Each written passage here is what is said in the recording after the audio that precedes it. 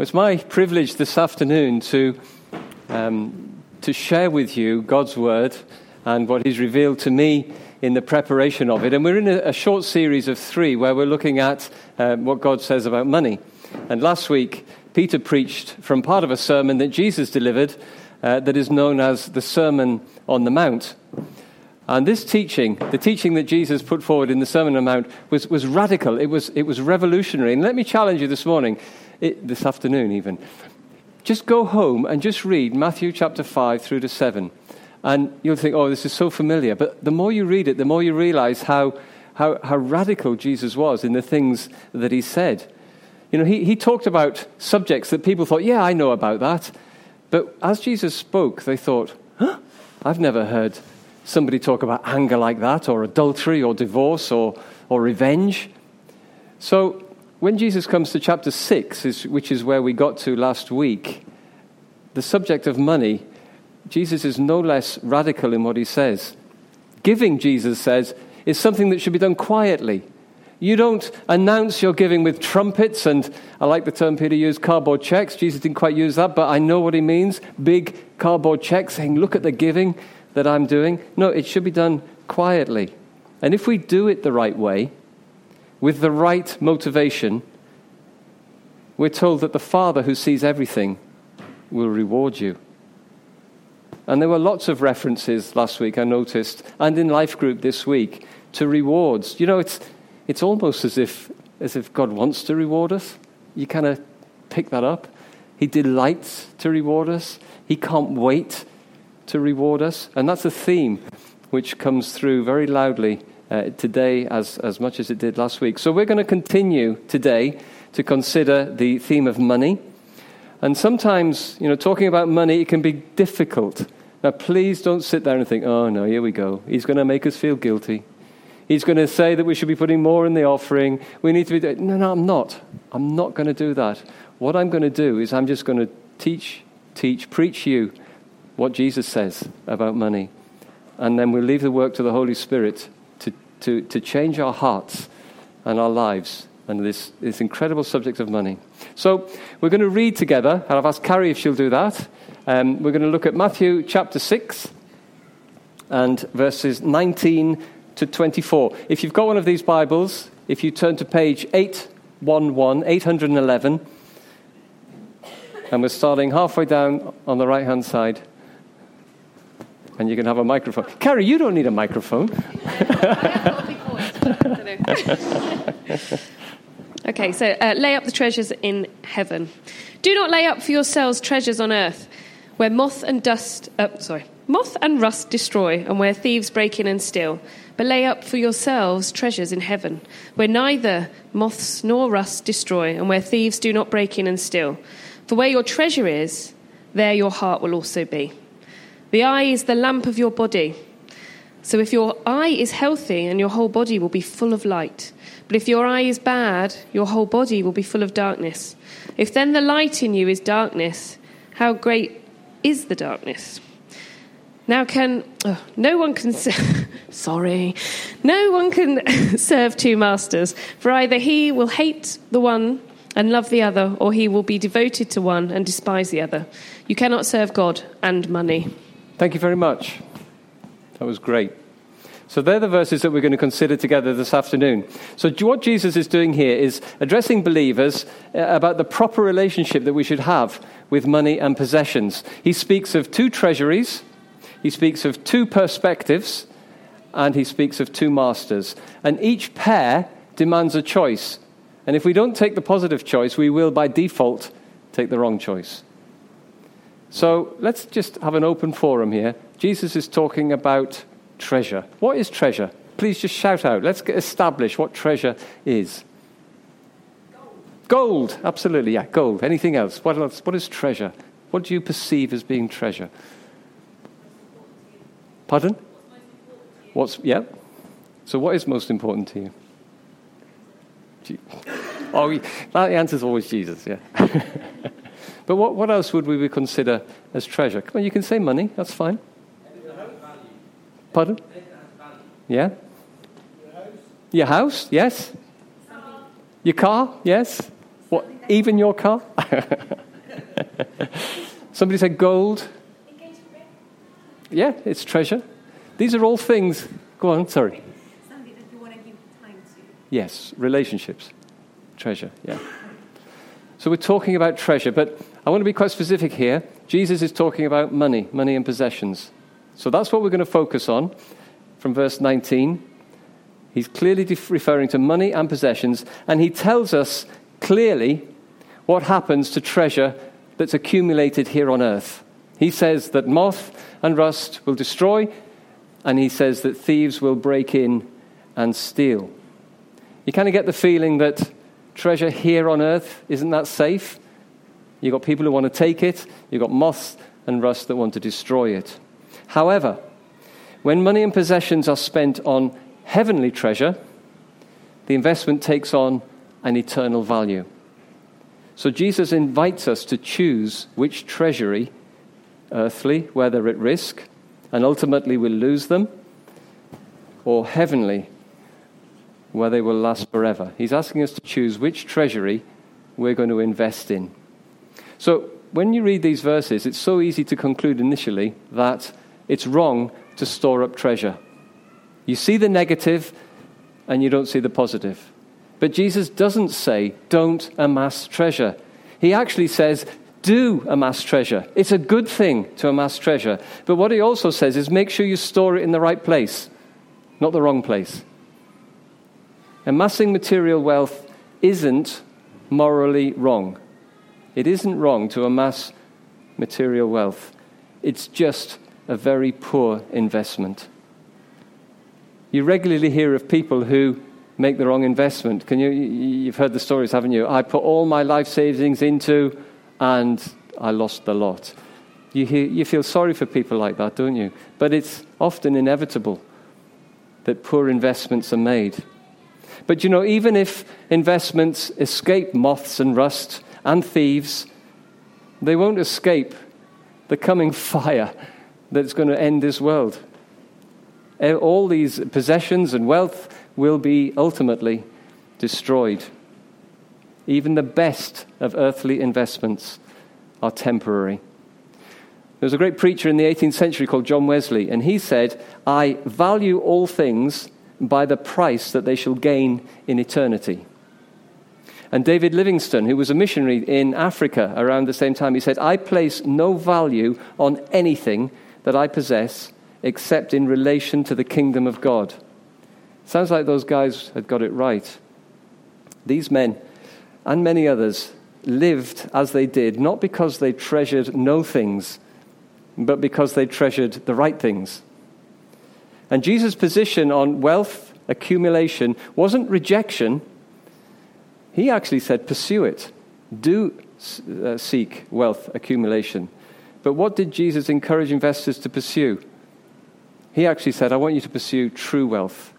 Wealth which will last. Wealth which is worth pursuing. A little later in Jesus' ministry, we see it in Matthew 13, Jesus described what happened when a man discovered true wealth. It said, the kingdom of heaven is like treasure that's hidden in a field. When a man found it, he hid it again. And then in his joy, he went and he sold everything that he had. And he bought that field. And why did he do that? Why did he sell everything he had? Because that man had found real treasure. Until he found that treasure, he thought that the things he had were treasure. He thought they were valuable. But then he discovered the treasure in the field. And the things that he had became of little value when compared to the treasure that he'd found. So he sold everything and he bought the field. For him, it was a no-brainer. It was just the obvious thing to do. As somebody has already said here, the greatest treasure that we can have, we're saying, what is treasure? The greatest treasure, without question, that we can have is to gain Jesus Christ. The Apostle Paul said this in one of his letters. Yes, everything is worthless when compared with the infinite value of knowing Christ Jesus, my Lord. For his sake, I have disregarded everything else. I count it as garbage so that I can gain Christ and become one with him. So he's defined true treasure. But, part of gaining Christ is also looking forward to the rewards which he has promised that he'll give us, which is Christ's stamp of approval on a faithfully lived life. It certainly motivated the Apostle Paul in his ministry. He said, and these are familiar words, he said, "I've fought the fight, I've finished the race, and I have remained faithful, and now the prize awaits me, the crown of righteousness." He was motivated by the prize, by the reward that he would receive for a faithful life, which is part of having Christ, the greatest treasure. So Jesus is instructing us to invest in the right place. He gives us an opportunity to trade temporary goods and money for eternal rewards. So by investing our money and our possessions in his treasury, whilst we're here on earth, if we do this, we assure ourselves of eternal rewards. Now, we can find that hard to grasp, hard to understand now. We can trade temporal possessions we can't keep to gain eternal possessions that we can't lose. What we keep, we will ultimately lose. What we give and what we share in Christ's name for his kingdom will ultimately come back to us in heaven forever.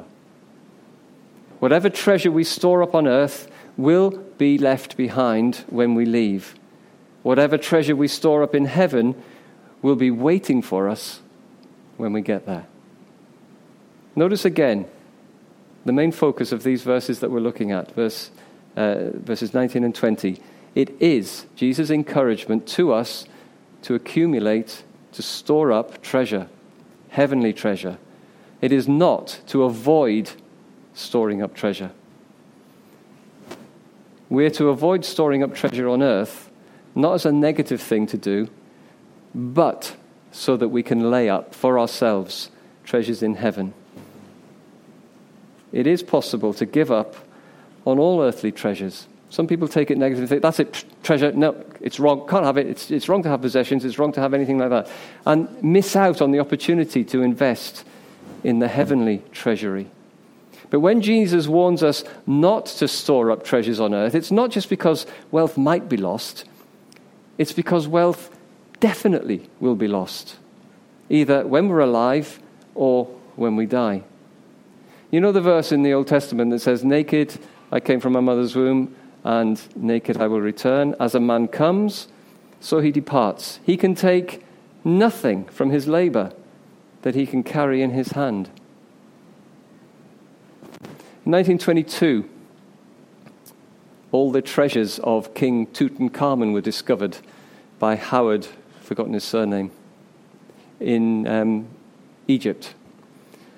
Incredible find. When they went down those steps, they went into those chambers, and the treasures that were in there. Those treasures were there for what? They were to help King Tutankhamun in his afterlife. They kind of got it wrong, didn't they? Because they were still there. In fact, they're in the Cairo Museum now. They were all set aside for King Tut, but he didn't need them. He didn't use them. He couldn't use them.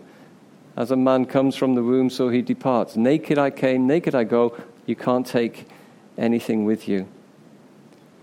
So we said that Jesus' teaching was radical. And how much more radical can it get? In effect, Jesus is saying, you can't take it with you, but you can send it on ahead. Wow. That's worth pondering. That's worth thinking about. And here's how you do this. You take the treasures that you could have stored here on earth, only to lose them or leave them, and instead you store them up in heaven where they'll remain for all eternity. You know, people are always looking for safe places to put their money. Did you notice in recent days in this country, with all the turmoil that we've had with Brexit and all of that, where have people suddenly taken their money because they're concerned about their investments and they've put it into gold? In times of trouble, everybody reverts to gold. They think it's the thing that's going to last forever. Gold prices have rocketed, so if you've invested in gold, then you've got a short-term gain. So in times of certainty, people go to gold. But you know, there is only one certain place, one secure place where we can invest, and that is in the kingdom of God. That's what Jesus is saying. By wisely and generously using our earthly resources, which may mean in some instances foregoing the pleasures of this life, it may mean that, we can lay up for ourselves treasures in heaven. The Apostle Paul wrote a letter to Timothy, and he said this to him. He said, "Teach those who are rich to use their money for good, to be rich in good works, and generous to those in need, always being ready to share with others." And then he adds this, "By doing this, they will be storing up their treasure as a good foundation for the future, so that they may experience true life." So it's there, later on in the New Testament. By doing this, by doing good works, by using your money to help those who are in need, to help those who need it, you lay up for yourselves, you store up treasure as a good foundation for the future. So God has opened an account for you, for me, for each one of us. And it's in heaven. Every gift that we give for his glory is a deposit in that account. The account belongs to you. You. It belongs to me. The account is in our name. Because Jesus says, lay up for yourselves. He doesn't say lay up for somebody else or lay up for me.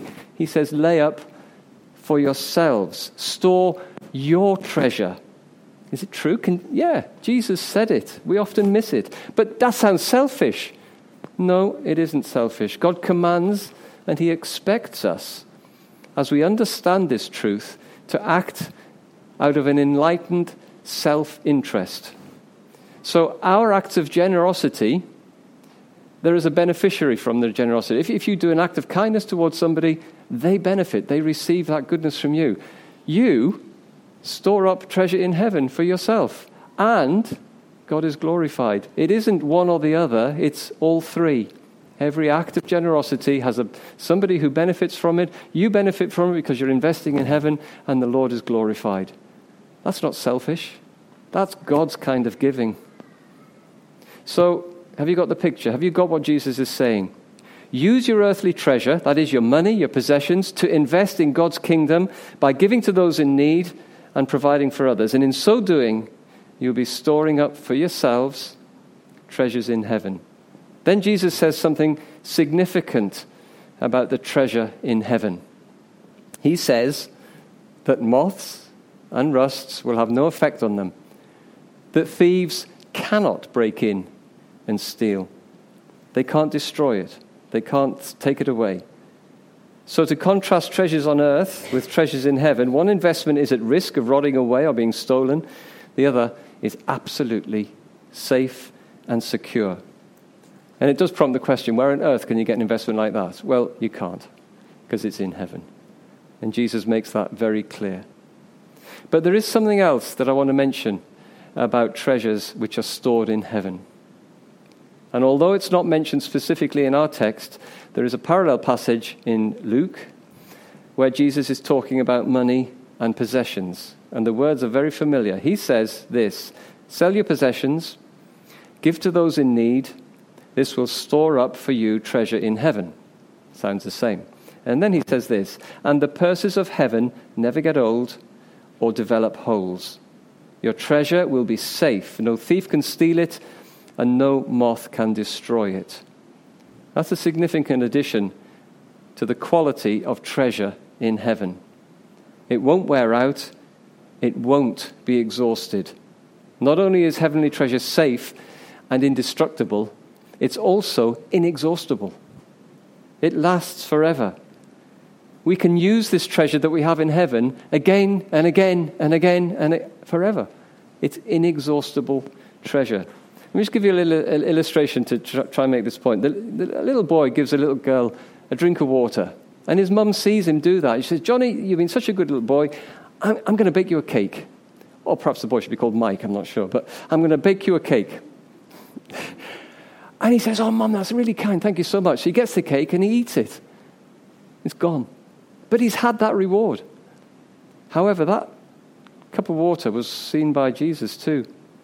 And when he gets to heaven, he has a reward for that gift, for that little act of kindness that will last forever and ever, ever. It's a reward, but it lasts forever. It's not eaten and gone, but goes on and on and on.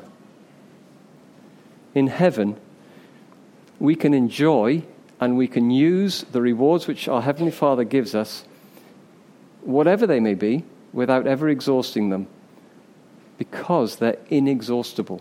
That's an incredible thing to think about. So eternal rewards are not just rewards we receive in eternity, but rewards that in themselves are eternal, inexhaustible, and will last forever. Do you know, in these days we have many people called financial advisors, and part of their job is to give sound, objective advice as to where the best place to invest our money is. They can read the signs of the stock market.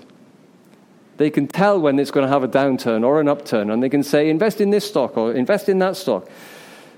They've had a torrid time of late. It's been very, very difficult to predict anything that's going to be happening because of the great uncertainty. But you know, Jesus is the greatest financial advisor of all time. His advice isn't speculative. He's not guessing when he tells us to invest in eternity. It's absolutely certain. The currency of this world will be worthless at our death or when Christ returns, both of which are imminent. Transfer your funds to the treasury of heaven, where the investments are solid, secure, and inexhaustible. Then Jesus moves on in verse 21 and says this, that where your treasure is, there your heart will be also. So what we do with our possessions is a sure indicator of where our hearts are, or what's in our hearts. So if you were to sit down with your bank statement and your credit card statement, if you've got one, or your checkbook stub, if you've got one, and all the till receipts that are in your pocket or your purse or in your car, and you analyzed, where do I spend? What's important to me? It'll give a good indicator of where your heart is, where my heart is. But you know, what we do with our money doesn't just show where our hearts are. According to Jesus, it determines where our hearts go. So if you want more of a heart for mission, why not put your money into mission and your heart will follow? If you're going to support disadvantaged children in India, if there's an article in the newspaper about India, you're there. You want to know because you're investing in it. You're hooked. You want to know because you've invested your money there. However, if your money is in shares or pensions or ISAs or property or your hobby, well, Jesus says that's where your heart's going to be. Your heart will be. Where your treasure is, there will your heart be also. If your treasure's in heaven, your heart's going to be in heaven. The next two verses, 22 and 23, Jesus talks about good eyes and bad eyes, lamps, lights, and darkness. And what Jesus is talking about here is our perspective on life. The way that we look at life, the way we understand it, and the actions we take based on our perspective. Unbelievers look at life as something that begins at birth and ends in death. And when you consider the future, they look no further than their own life. Without an internal perspective, the decisions that you make are going to be the wrong decisions if you're just basing all the decisions you take on the life that we have here. If this life is all there is, why should I deny myself any pleasure that I like or any possession that I want? It's a good question. It's a right question. If this is all there is, then you're absolutely right to take that approach to life. But those who believe in Jesus have a different perspective. It's called an eternal perspective. This life that we have is just the preface, the beginning for something that's much longer. And I'm going to just give you an illustration now. It's a physical illustration. And it's one that I found really helpful. And I have seen it done somewhere else. But I'm just going to... Where's Olivia? This rope represents your life. You take that end, and go for a walk. Now, it's quite a long rope. It's only part of the whole rope. The rest of it, there's so much more. But I just wanted to, this represents your life. So from the moment that you're conceived, to the 9 months that you spend in the womb, to the day that you're born as a baby, you become a child, you become an adult. All represented, I knew I'd get a knot in it somewhere, all represented by the rope. It's long, isn't it? And it's much longer. This is only part of it. But the thing about this rope is that the bit that I've just talked to you about, from conception to the moment that you die, is represented by the white bit. Oh, there's the white bit. Okay? How long term are you thinking? This is our life. This is the bit that we know now. It's short, isn't it, when you compare it with all of this? What are you living for? Jesus says, if the light that you have in your eyes is actually darkness, how much is that darkness? Do you get the idea? I'm trying to help us to expand our minds that there's far more to life. When a financial investor talks to you about a long-term investment, ask him about 1 million years. See what he says to that. He might say 30 years is a long time. But this is eternity. We are eternal creatures. I hope you found that helpful. Are you short-term or are you long-term? We'll all part with our money. The only question is when. At death, you've got no choice. I just remember years ago when one of the Rockefellers died, somebody said, how much did he leave? All of it. We will all leave everything that we have at the moment we die. And you have no choice in that. But now, whilst we are alive, we do have a choice of whether we part with our money or not. We can choose to invest wisely in the kingdom. We can keep earthly treasures for a moment, and we can get some enjoyment from them. There's no question about that. You can indulge yourself, and we can enjoy earthly treasures for us. But if we give it away and we invest in heaven's treasury, we'll be enjoying eternal treasures that can never be taken from us. Jesus doesn't pull his punches when he says that we only live for this life. If we only live for this life, we are foolish. He even says we're stupid if you're only living for this life. Jim Elliot, who was a missionary in Cornwall, said, he is no fool to give what he can't keep, to gain what he can't lose. He is no fool to give what you can't keep, to gain what you can't lose. He was right on line with Matthew chapter 6. So it's all about the perspective we hold. And as believers, our view of reality, it should be radically different to the world in which we live. We should live differently because we see differently. And Jesus says, if the light you have is actually darkness, how deep that darkness is. I just want to give you an illustration that I have found helpful about just a simple way in which we can use our money for the kingdom's sake. You can imagine you're in a missionary meeting, and the guy at the front is a missionary from Malawi in Central Africa. And he's talking to you and just saying he's got such a heart for these people. And he cannot wait to get God's word to them. And he said, I want to take Bibles to these people because they need to hear about Jesus. And he said, at the end of this meeting, I'm going to put a box by the door. And if you can put some money in there, that would be fantastic because it'll enable me. I'm going tomorrow. I'm going to take the money that you put in that box tomorrow. I'm going to buy Bibles and I'm going to take them to Malawi. And you're sat there thinking, I haven't had tea tonight. I was going to go to McDonald's on the way home. I've got a $5 in my pocket. And you've got a real struggle. And we often have a struggle like this, don't we? But, in the end, you decide, no, I'm convinced by that man. He's really given me a passion for the people of Malawi. I'm going to put my $5 in that box. And you do. And you get home and you're really hungry and you start to regret doing it. But you did it. Now, let's fast forward 20, 30, 40, 50 years. You've passed away. You're now in heaven. And one day, in heaven, a man comes up to you. Well, I've missed a bit out here. Hold on. That money goes with the missionary to Africa, and he buys Bibles. And he takes them, and he gives them to a little boy called Akparib. And Akparib gets the Bible, and he reads it, and he can't believe he's reading about Jesus, about loving, and the Spirit works in this little boy's heart, and he becomes a Christian. He trusts the Savior because he's got a Bible that you funded.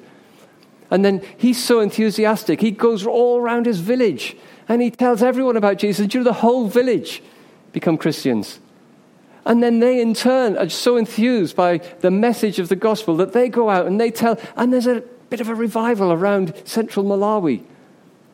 Now let's fast forward 50 years. You've passed away. You're in heaven. One day, somebody comes up to you and says, "Are you that man that put £5 in the offering? I'm Akparib." And he puts his arms around you and he hugs you and he says, "Thank you so much for doing what you've done. Because you gave that money, I got a Bible. I came to trust the Savior." You start to see what eternal rewards are. I'm not saying that's what they are exclusively, but that is just one little example of us investing a £5 note that has an eternal consequence. Let me give you another illustration, and I find this quite moving, so if my voice goes a bit trembly when we've watched it, you'll understand why. But there's a chap in England in 1938 called Nicholas Winton. He was a stockbroker, and he had just booked himself a skiing holiday in Switzerland. And he was about to go, and he got a message from his friend David, somebody. And David said to him, "Nicholas, come out to Prague. I need you to be here in Prague with me." And he went out, and he was horrified by what he saw. And it was just before the war. And what was happening is that the Germans were in Czechoslovakia, and they had started to persecute the Jews. And they were destroying Jewish businesses. They were putting Jewish people in prison and everything. And Nicholas Winton was gripped. I think he had Jewish background as well. But he started to collect children, Jewish children, and send them back to England. And he did that with his own money. And he did it. When they came back to England, he had to arrange for foster homes for all these kids. And between March 1939 and August 1939, he arranged for 669 children to be sent back to England to avoid being caught by the Germans and sent away to concentration camps. His greatest regret was that the last train that he arranged was actually commandeered by the Germans, and they took 250 children away. But 669 children were saved, and they found homes in England where they grew up. 50 years later, so this is 1988, Nicholas Winton's wife went up into the loft and she found a box. And she opened the box, and in that box were the details of all the children, the train journeys, all the logistics that he had to sort out. He hadn't told anybody what he'd done. Nothing. Mr. Winton's wife took this and gave it to the BBC. The BBC happened to have a program running at the time with Esther Rantzen. And she made a program of this. And it came to the point, if you show the video now. So that's the background to this. All the letters. But back here is the list of all the children. This is Vera Diamant, now Vera Gissing. We did find her name on his list. Vera Gissing is with us here tonight. Hello, Vera. And I should tell you that you are actually sitting next to Nicholas Winton. Hello. And it was just so wonderful, so terribly, terribly touching.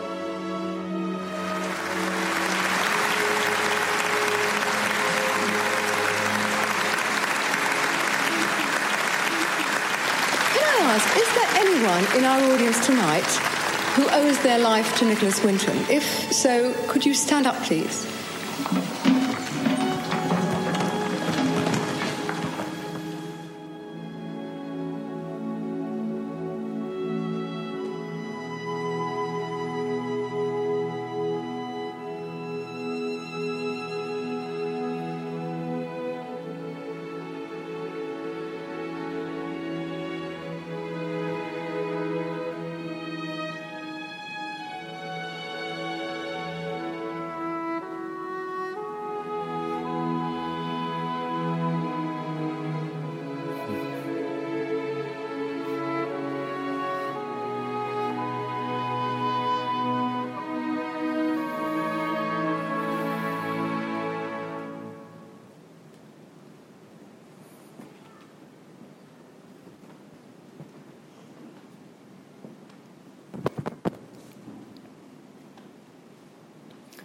I find that really powerful. And the reason I show it to you is the strength of those emotions. And all he has done, he has saved 669 children from the Germans to live here in this life. We have the opportunity to do that for eternity by investing in heaven. Interestingly, he only died 1 year ago, 1st of July 2015, aged 106. He was knighted by the Queen in 2003. He was given the freedom of the City of London in 2015. And he was also given the Order of the White Lion, which is the highest award that Czechoslovakia can award anybody. He was given that by the president of Czechoslovakia in 2014. You know, we're talking about rewards, we're talking about eternity, and we see the significance, the power of it on a human level in a short lifespan. We need to have that eternal perspective. We need to have good eyes. We need to see what Jesus is talking about. So don't have regrets about wishing we'd done more on earth. I say do it now. That's what Jesus is calling us to do. The money that God entrusts to each one of us. And please don't think you've got to have massive resources to give to the kingdom of God. Peter was absolutely clear last week. It's the generous who are generous. It's not the rich who are generous. In fact, it's usually the rich who are not generous. It's the generous who are generous. So we can all be generous with whatever we have. Every day is an opportunity for us to buy shares in his kingdom. The last verse, which is verse 24, talks about two masters and the fact that we can't serve both. We'll love one and hate the other, or we'll be devoted to one and despise the other. And then makes it very clear. Jesus says, you can't serve both God and money. Some relationships, by their very nature, are exclusive. You know, I look around this room and I have a relationship at different levels with everybody in this room. And that's great to have lots of relationships. However, there's one relationship in this room which is absolutely exclusive, and that's with my wife, and she was smiling. But it's an exclusive relationship. And our relationship with God is absolutely exclusive. There's a throne in our lives that's big enough for one. Christ may be on the throne, money may be on the throne, but both cannot occupy that throne. Money is a false god, but it seems it is the single most pursued commodity in this world. Money is a God substitute. It's a false Messiah. You can't serve God and money. So are you investing in the right treasury? Are you adopting the right perspective? Are you serving the right master? I'd just like to finish with a quotation, and I have to admit that I have relied heavily on the writings of Randy Alcorn for what I've said today. Not exclusively, but heavily. And he finishes off with a quick paragraph which kind of encapsulates and challenges us as to which treasury we're investing in. And he says this, that Jesus gives us a choice. A life wasted in the pursuit of wealth on earth, or a life invested in the pursuit of wealth in heaven. Every heartbeat brings us one moment closer to eternity. Every day, the person whose treasure is on earth is headed away from his treasure. Every day, the person whose treasure is in heaven is headed towards his treasure. Whoever spends his life heading away from his treasure has reason to despair. Whoever spends his life headed towards his treasure has reason to rejoice. So, where is your treasure? Are you heading towards it or away from it? Do you have reason to despair or reason to rejoice? Isn't it time to start relocating your treasure? Amen.